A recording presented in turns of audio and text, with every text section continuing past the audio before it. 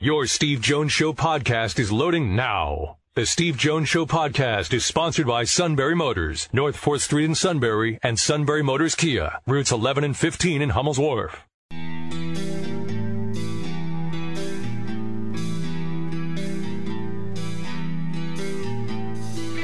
Sports talk where your voice counts. This is the Steve Jones Show on News Radio 1070 WKOK. Now from the Sunbury Motors Studio, here's Steve Jones.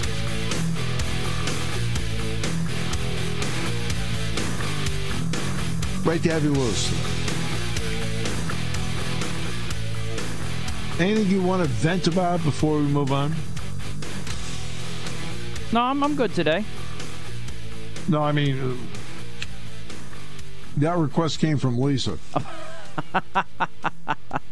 Well, that's not surprising. I'll probably have some stuff to vent about tomorrow once we hear the next CFP rankings, but we'll save that for then.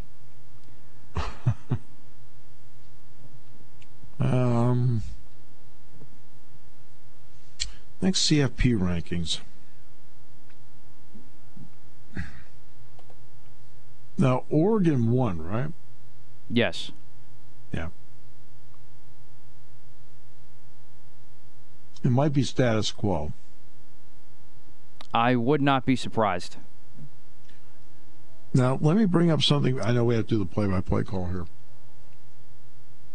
That this will infuriate you. Oh, boy. And it won't do much for Mertz's blood pressure. Okay? Okay. I think Notre Dame, of all teams, is being intentionally downgraded because Cincinnati beat them.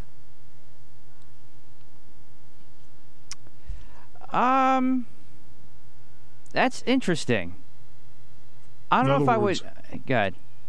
Listen, I mean, hear me out on the logic. Again, you're not talking to the guy in the corner office. Correct. Right. If Notre Dame is, let's say 7th, Cincinnati beat them, right? Correct. You'd have a lot of questions about, well, I mean, if Notre Dame's 7th, they won the game at South Bend. I mean, shouldn't they be in the top 4? But if you push Notre Dame back to the 9-10 area, it helps justify you putting Cincinnati at 5. That's interesting. I've actually never thought of it that way. That's why I'm here. All right, time now for... Although you have to tell me where we're going next. I know we have the play-by-play call next. We do. And then we got Mr. McGloin on the line here. Oh, yeah, very good. That's what we're going to do. All right, let's get to our play-by-play call of the day. Up in the air, and that's intercepted. Oh, my God, he caught it. There is a flag down. By any means necessary. Defense, number 26. The ball be placed at spot in the foul. Automatic, first down. So now we're playing, like, faux interceptions? It was an insane play. He caught it with his rear end / the back of his leg. It was insane. He interfered with the dude. I know, but it was still an incredible catch. You do know I never saw the play. I know, yeah. I mean, you were a little busy then, I know. Yeah. A little busy, flying back up back at 1 this morning. So I didn't see the play. Boy, the Rams are like... the Rams got some issues now. The Rams have a lot of big names that can't play. Yes. Okay. Rams equal overrated, as I've said before. And the Eagles are underrated?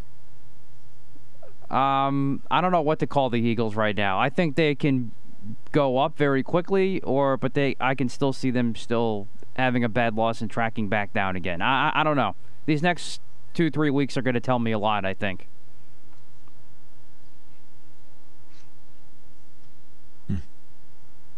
I'm busy. All right, so... Okay. Clearly. I'll see some of it. All right. Let's get to Matt McGloin from the Pay Dirt podcast that he's on with Tom Hannafin. We had Tom on the show Friday. Matt, always great to have you, my friend. Hey, what's going on, Steve? Steve, let me tell you something. I'd love, if you created, the Steve Jones Sports Almanac or something like that, or we could just get, a description of sporting events you've seen, or because you're an encyclopedia of sports knowledge, man. It's fun to listen to. Well, I appreciate that very much. Hey, by the way, the movie's going to be up in Scranton this weekend? It is. Yes, it is. Yeah, Saving the Roar, premiere up here in Scranton. Really looking forward to it. We're thinking we're going to have a nice turnout, and how, well, first and foremost, how special Northeast Pennsylvania is to me in the Scranton area. You know how supportive they are of Penn State football. So it was really important to us to try to put something together here to show, the people of Scranton and the greater Scranton area this film. So we're excited about it, and again, hopefully we have a great turnout. Yeah, I hope it's a great turnout. I know your dad asked me to come up, but with a game on Saturday and a game Monday night, I'm kind of in a sandwich, so I think I'm gonna... Hey, you're harder to get to than the president sometimes, Steve. We understand you're busy. Yeah, well, I really appreciate your dad asked me to come up. I really thought about it long and hard, and I thought, you know what? I don't think that makes sense for me to do this. So you're always welcome. You're always welcome in the Scranton area. You know how much I love that area. My first 2 years was at the Wilkes-Barre campus up in Lehman, so that part of the state means a lot to me. All right, Saturday's game. Let's just start with quarterback play. You've watched Sean Clifford play this year, and his numbers are pretty close to where they were in 2019. He was about a little bit better than 3-to-1 touchdown to interceptions. He's at 3-to-1 touchdown to interceptions now. His completion percentage is higher than 2019. What are you seeing from him, pro and con? I think, the word I keep going back to throughout this season, especially over the past few weeks, really is just frustrating. I think it's frustrating for us as fans. Frustrating, for us as, Penn State media analysts or whatever you want to call us. And I think it's because we know how special this year could have been for this Penn State program, how special this year could have been for Sean Clifford if he didn't have to deal with that injury at Iowa. It's sad in a way. It's sad in a way because he was playing the best football of his career. And it was a pleasure to watch him week in and week out early in the season. But Steve, even watching him on Saturday, you could tell he's just not himself. So that's definitely been frustrating. It's been sad, because you can tell how tough of a kid he is, how bad he wants to win, how good of a leader he is. But it's just, I just think he's been a little inconsistent over the weeks, and it's definitely because, and again, I don't know for sure. All I can do is sit here and speculate, obviously, but it just seems like he's not 100%. So it's got to be frustrating for him. Whenever you're, nobody knows better than you do that on any play.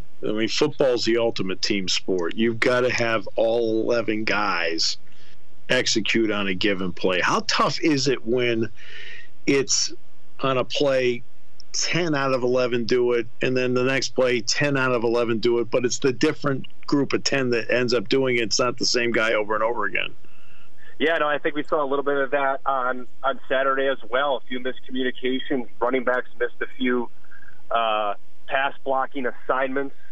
Everybody's putting something together. Next thing you know, offensive tackles are stuck in one-on-one situations versus David Ojabo or Aiden Hutchinson, and they get beat. It's just you have to be dialed in every single play. There needs to be this over-communication, on every single play on the sidelines. Everybody needs to know exactly what's going on.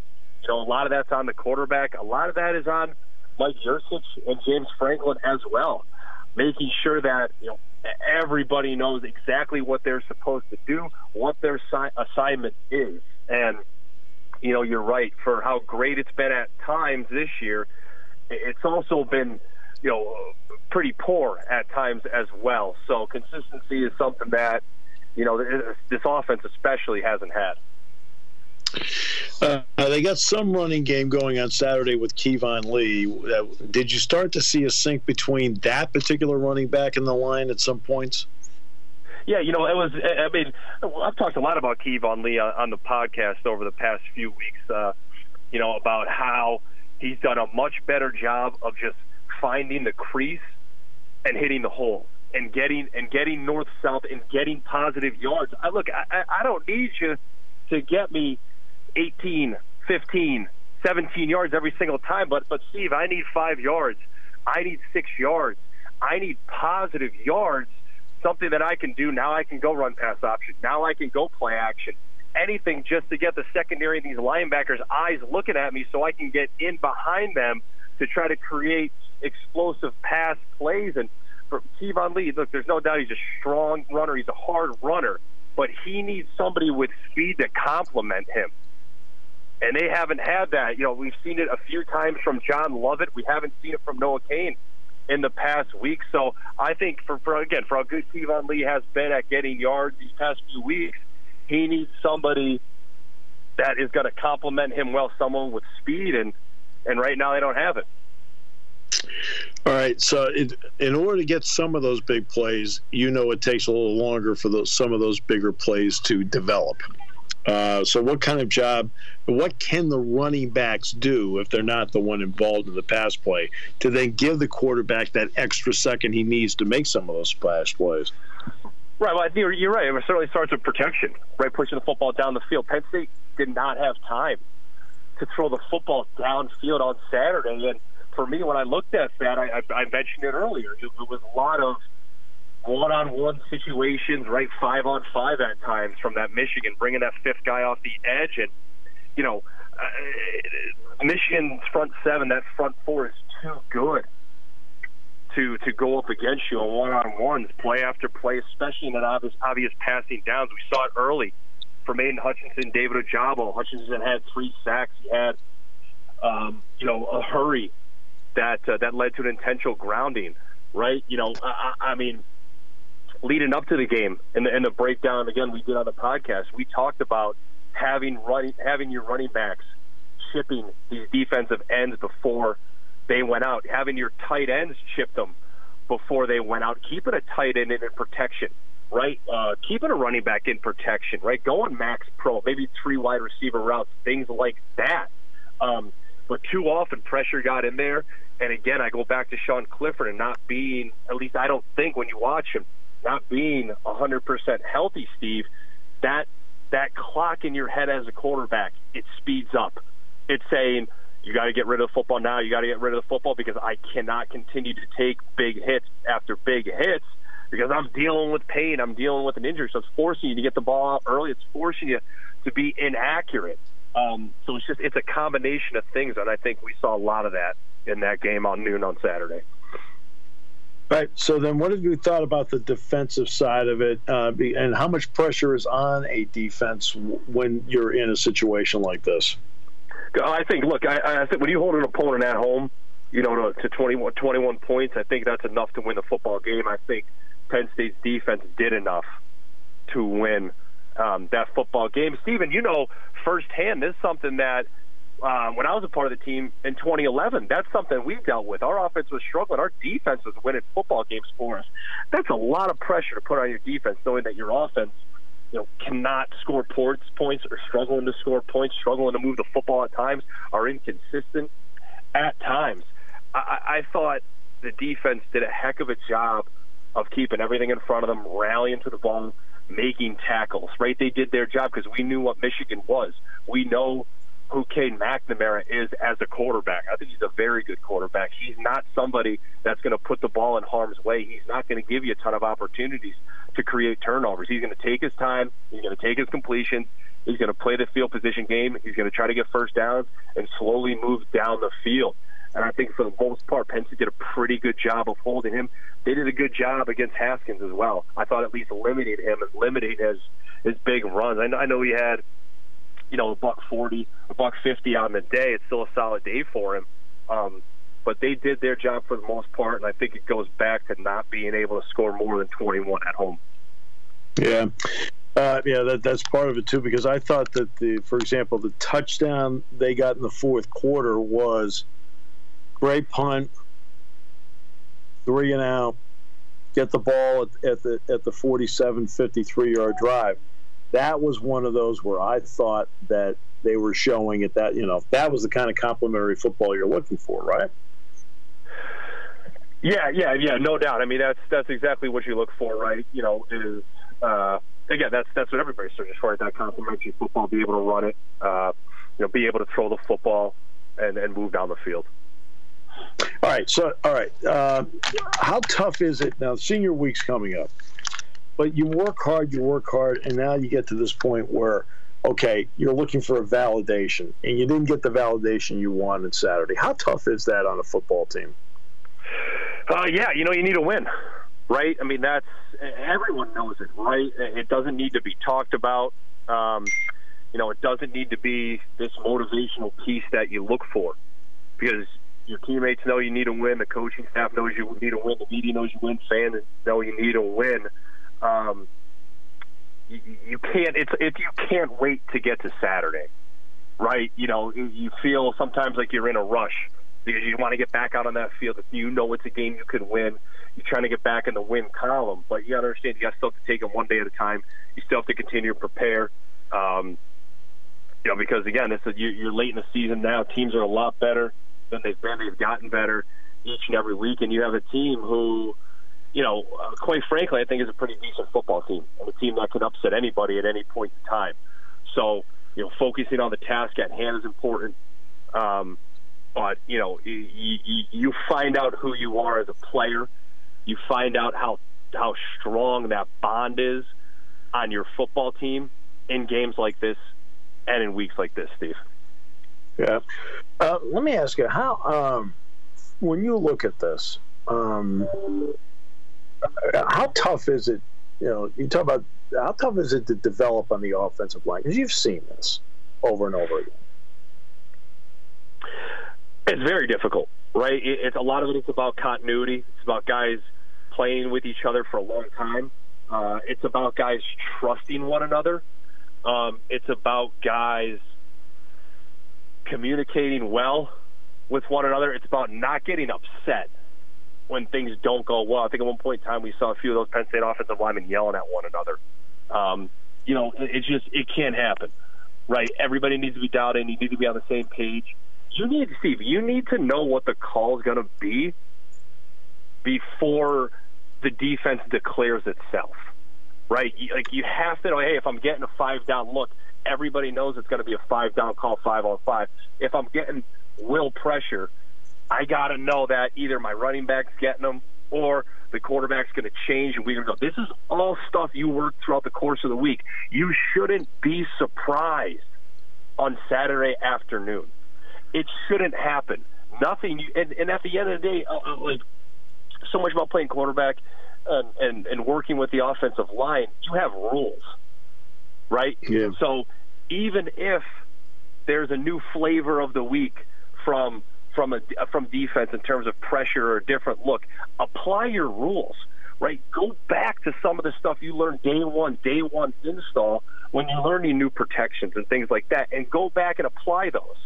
Right? Make a call, go play. And, it seems like even this late in the year, there's a lack of communication there, guys looking around, right? Somebody just needs to step up and take charge, Steve. Matt, always a pleasure. Appreciate it very much, my friend. Hey, anytime. Thank you so much. Matt McGloin joining us. Let's go to Terry in Winfield, who's on the line. Thanks for your patience. Appreciate you, man. Listen, I was listening there. You're like a star, so let's face it, you're going to have this coming in like this. Listen, I'm going to tell you what I am. I'm a rookie when it comes to football. I don't know the plays, but I like to watch the excitement and everything. And on Saturday, I decided to watch the entire game, and one of the reasons, of course, is you're broadcasting the game, and of course you and Jack Ham together. I mean, come on, that's about as good as you're going to ever get. But you alone have some things that I want to say to you about who you are at this. You make you make it understandable to me. I don't know what the plays are, but you lay it out, and I'm not getting into the technical stuff, and I'm thinking, oh, yeah, okay, that's good, and then it happens, and it is a gift that you have that's so amazing. And then the other thing is on Saturday, oh, boy, they got 2 points, they made the conversion, and I'm jumping up and down, and I'm screaming around. So then the bad news came. So there's where you shine again. You have a way of making negatives not so negative, and you explain things, and you're not. Most broadcasters are they're down just like everybody else. You're not that way. You have a gift that helps bring everybody else out of the. It's like the old ABC thing: the thrill of victory and the agony of defeat. You eliminate a little bit of the agony, and I think that is a gift you have that very few broadcasters have. You go from the coach, you're into the big time stuff. You're talking to people. Now, then you finally get to that microphone on Saturday, and you're talking to guys like me that don't understand it all. But I was so pleased, even though I know they lost, but that isn't the end of the world, and that's how you make it. You have that gift. I think what you are, you don't do football. You do the ability to perceive and understand not only what it's about, but beyond the football part of it. It's the winning and the losing, and there's more to it than that. And you have a way of making that happen. That's a rare gift, Steve. And with that, I'm going to put you in something I don't think I've ever heard a football broadcaster do. But I think you are a world-class football broadcaster. World-class. Now, that's as good as it gets. And I think you need to pat yourself in the back sometimes or let somebody else do it. But I'm telling you, you are an amazing guy, and I love the way that all transforms itself. When I got off the air, when I turned the radio off on Saturday, even the interviews you did, I didn't feel real bad. Yeah, you want them to win, but they didn't win, and they did their best. And so there's more to it. And you put that there in wordage and actions and the demeanor of your voice, and that's a gift that very few people have, Steve. Well, thank you. That's very kind of you. Jack Ham has been a major influence on how everything is done and how it happens and how I am as a broadcaster. So Jack has a lot to do with that, and Dick Girardi has a lot to do with that. And it's very kind that you were able to say that to me, and it means a lot. Thank you, Terry, very much. You're welcome. You're welcome. And yes, Jack Ham's amazing. I used to watch him when he played, and that's why I'm saying the two of you together. You have a way of putting that all together, though, in a way for me as a rookie to appreciate it in ways that go beyond football. So with that said, go get a cup of coffee. I appreciate that. We'll turn you from a rookie into a veteran. How about that? All right. That sounds good, Steve. Nice talking with you, sir. Oh, thank you so much. I'm embarrassed, but that was very, very kind. Very kind. He's sure he wasn't calling the suit, right? As far as I'm aware. Okay. That was really very kind to him. Very kind. All right, but believe me, Jack has tons to do with that. Dick Girardi has tons to do with that. I'm very fortunate, the people I work with. All right. We'll come back, final half hour. Neil Coulon will be talking about the Steelers. Since it's November 16th, we'll talk about the 16-16 tie. Haha, see what you did there. Yeah, I'm so clever here on News Radio 1070 WKOK.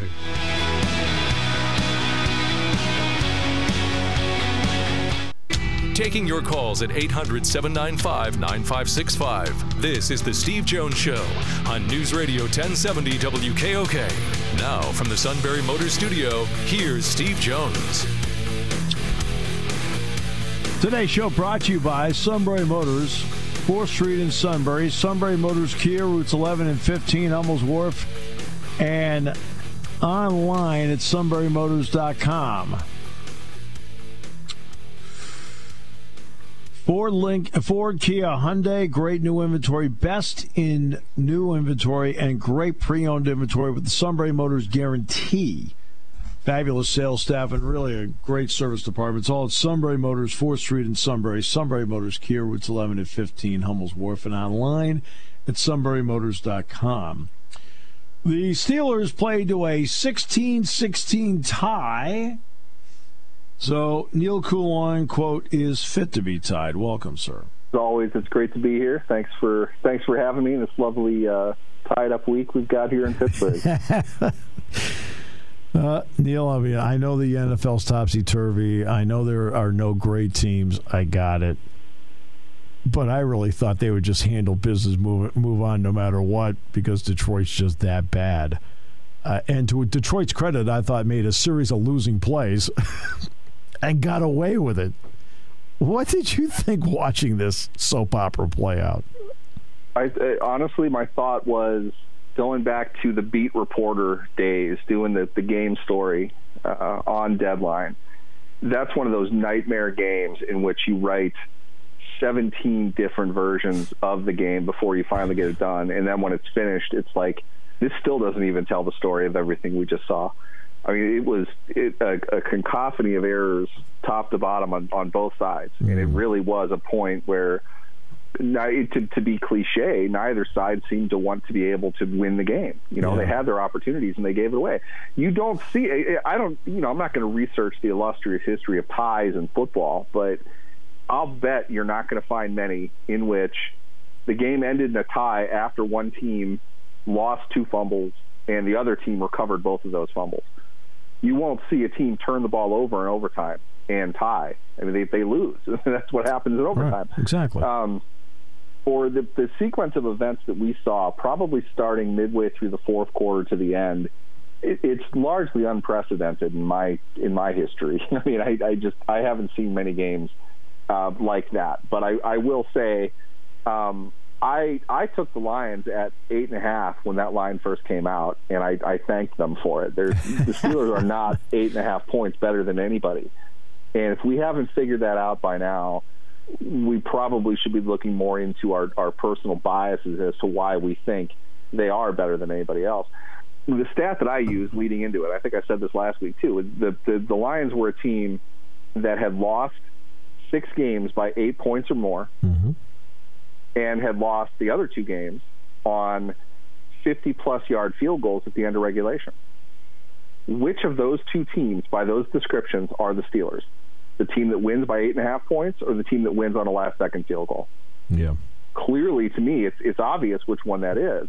And Detroit had the ability to run the football. If they can't do anything else, they could run. Now, I did not expect what we saw, as far as the second and third quarter, in which the Steelers just, decided to not bother covering their gaps at all and watch Detroit running basic stuff. They didn't do anything inventive in their run game at all. They ran it at them. That's right. And usually the Steelers' back 7 was nowhere to be found, and they ran wild. That kept them in the game. When they finally got that figured out, the Steelers stopped them on 8 straight drives.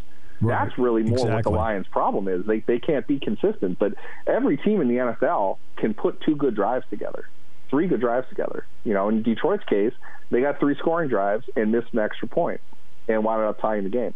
The Steelers, their highlight was the 2 turnovers in the overtime period, and both of which were, to be fair, great defensive plays, in my opinion.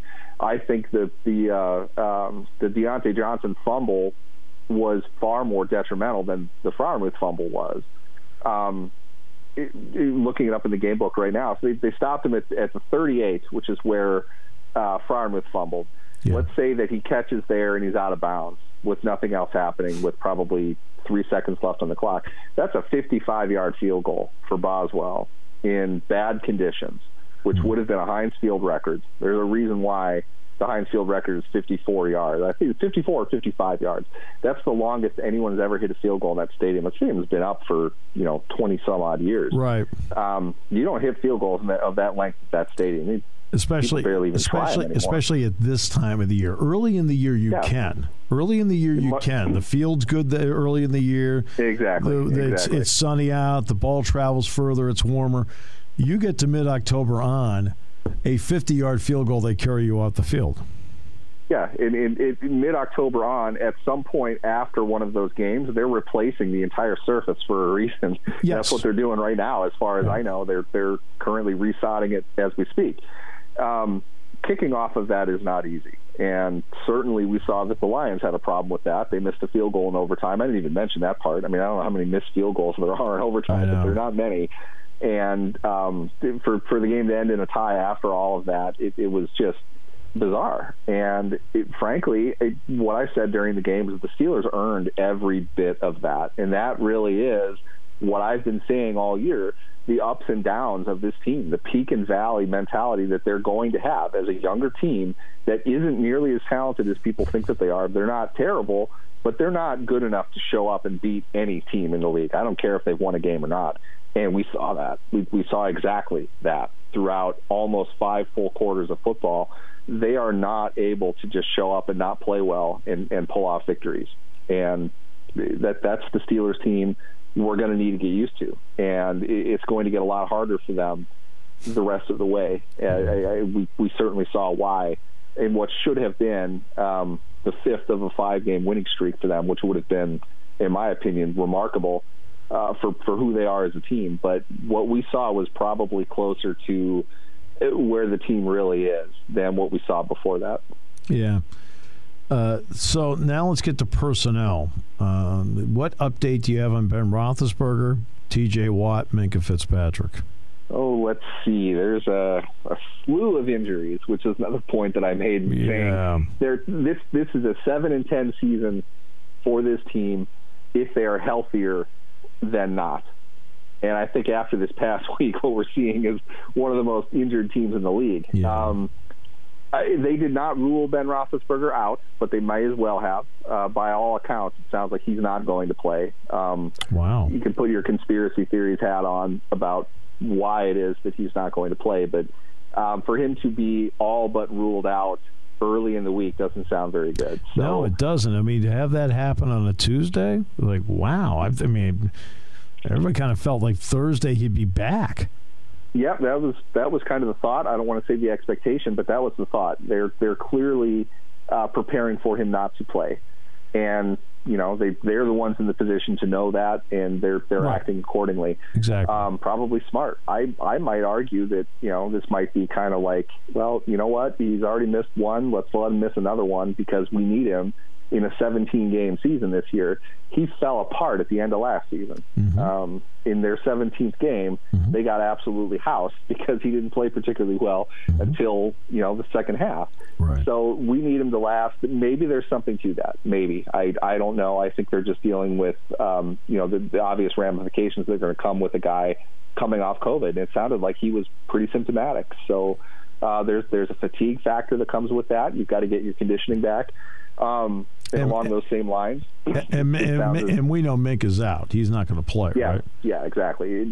Oh, shoot, shame on me. I don't know if Mike used the words he is out, but he's not going to play. He's not expected to play. That puts either, I don't even remember what the combination of players they would have back there for him, but probably a rookie taken in the 7th round. Trey Norwood, who's played very well, is going to get a start against a good passing team on the road. That's that's not even the worst of the Steelers' problems, but that's not a great thing. I assure you, the Los Angeles Chargers are looking at that pretty clearly this week. That's going to be a focal point of their offensive game plan, and they have a pretty good passing team. So that's going to be trouble. We got the update on T.J. Watt. So really, the 3 most prominent Steelers players are not looking good for this week. I feel bad for the out-of-town fans that are going to see the Steelers play. They're not getting a lot of them. They're getting what looks like a preseason squad out for this game. But MRIs were negative on T.J. Watt's knee and his hip, which I thought was interesting. The team announced during the game that he was questionable to return due to a hip injury, whereas I think everybody looked at what looked like a knee injury. Right. Turns out he had both. I don't know I'm not an exercise trainer. I don't know the ins and outs of all of that, but the knee looks like something that might keep him out for a little bit. I wouldn't expect him to play this week. We didn't get much on Melvin Ingram, but he's going to be day-to-day. Kevin Dotson, on the other hand, was listed as week-to-week, which pretty much means he's not going to play this week.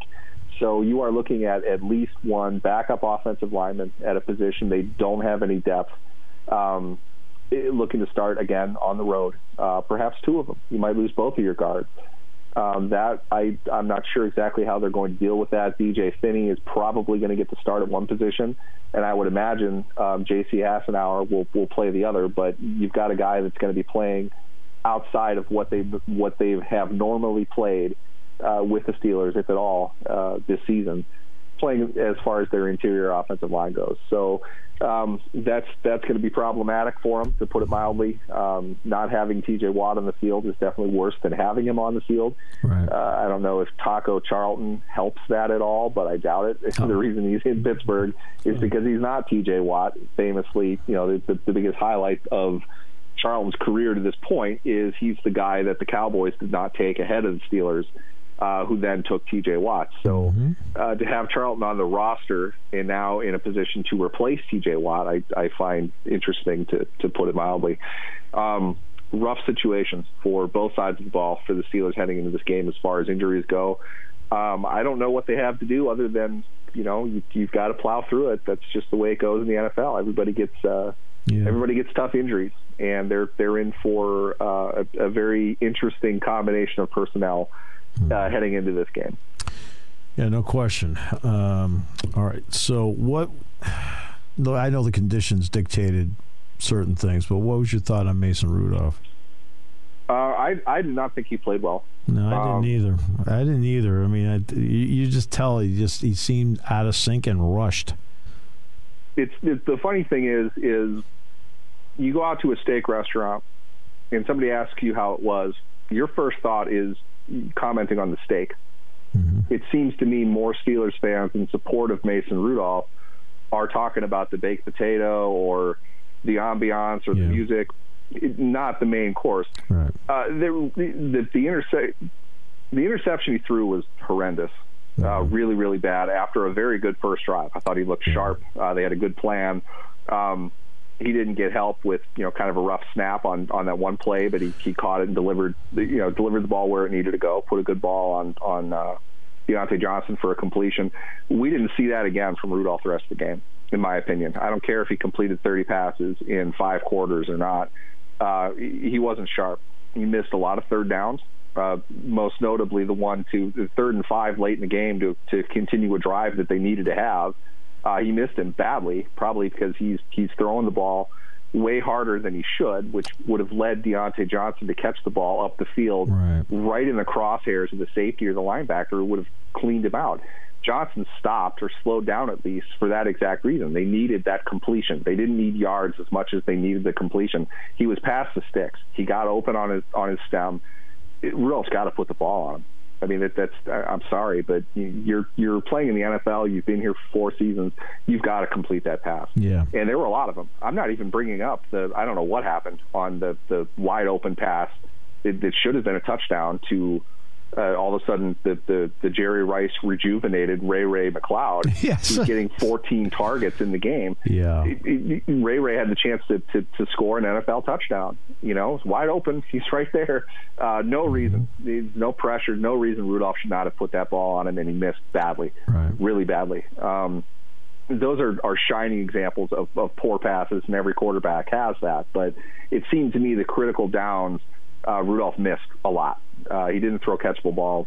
The pass he threw to James Washington, he put up a jump ball to a 5'11" receiver with the defender in front of him. He underthrew it naturally, and that should have been picked off, and it wasn't. But, yes, it was a nice throw to Washington to get the touchdown that he got, but way more bad throws than good ones. It was not a good game for him. I don't care what his stats suggested. It was not a good passing game for Rudolph at all. I don't think the stats even suggested that, to be frank with you. So now the matchup with the Chargers, where there'll be more Steeler fans there than Charger fans. I mean, it'll feel like a home game. except with warm weather. But what about the matchup? Herbert, Bosa, James. What's your thought on all that? Chargers are a good football team. They have a lot of talent. I think they're coming together. It's similarly to where the Steelers are kind of hoping to be in a year or two. They've got to rebuild. They've got to strengthen themselves up a bit. But they're a good football team. They've won some games this year. I think they started off hotter than what they're at now. But it's a good team. They're capable of beating, I think pretty much anybody in the NFL. You have talent like that. I didn't get a chance to really dive into the recent loss to the Vikings, but that was a tough competitive game. One I'm sure that they would want to have back. But it's a young team that's going to play its second straight game at home. You always got to worry about that situation when you're traveling cross country. When you're the Steelers, the Chargers barely have to move at all. They almost get a full day of preparation in their backyard that the Steelers don't get to have. So it's tough. They're a good team. They fight hard. They're competitive. Great passing game. Like I said, Justin Herbert does a lot of really good things for them, and we're seeing the results of that. You never know what Austin Eckler is going to do as far as injuries go. I don't think he's been ruled out yet, but you never know. Keenan Allen's a guy that put a couple good games on the Steelers in recent years. So a lot of things that they can do. They're diverse, talented roster. They distribute the ball pretty well. This is not a good matchup for the Steelers. Overall, it might not be the most talented team they have to play left, but I don't think they match up well with this team. I forgot Joe Hayden in the injury report as well. They might have two guys in the secondary down. They're going to struggle. I don't like their chances in this game very much. They're going to need to figure out a way to probably come up with something that the Chargers aren't expecting, because that's pretty much all they have left to do. I felt this was an uplifting conversation. Thank you. It's been a fun couple days. Thank you so much, Neil, for raising. Should have heard our post-game podcast. Oh, I'm sure it was a doozy. Yeah. I feel better, and tonight our gang will talk about it even more, but they'll probably even have different words than you, and they won't be nice. All right. Neil, I wish them luck too. It'll be a fun week. Yeah, yes. Neil, a pleasure. Thank you so much, my friend. Definitely. Thanks for having me. Neil Coulon. I felt like I was talking to you.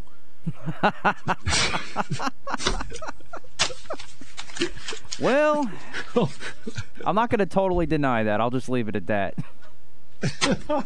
All right. Back tomorrow here on News Radio 1070 WKOK.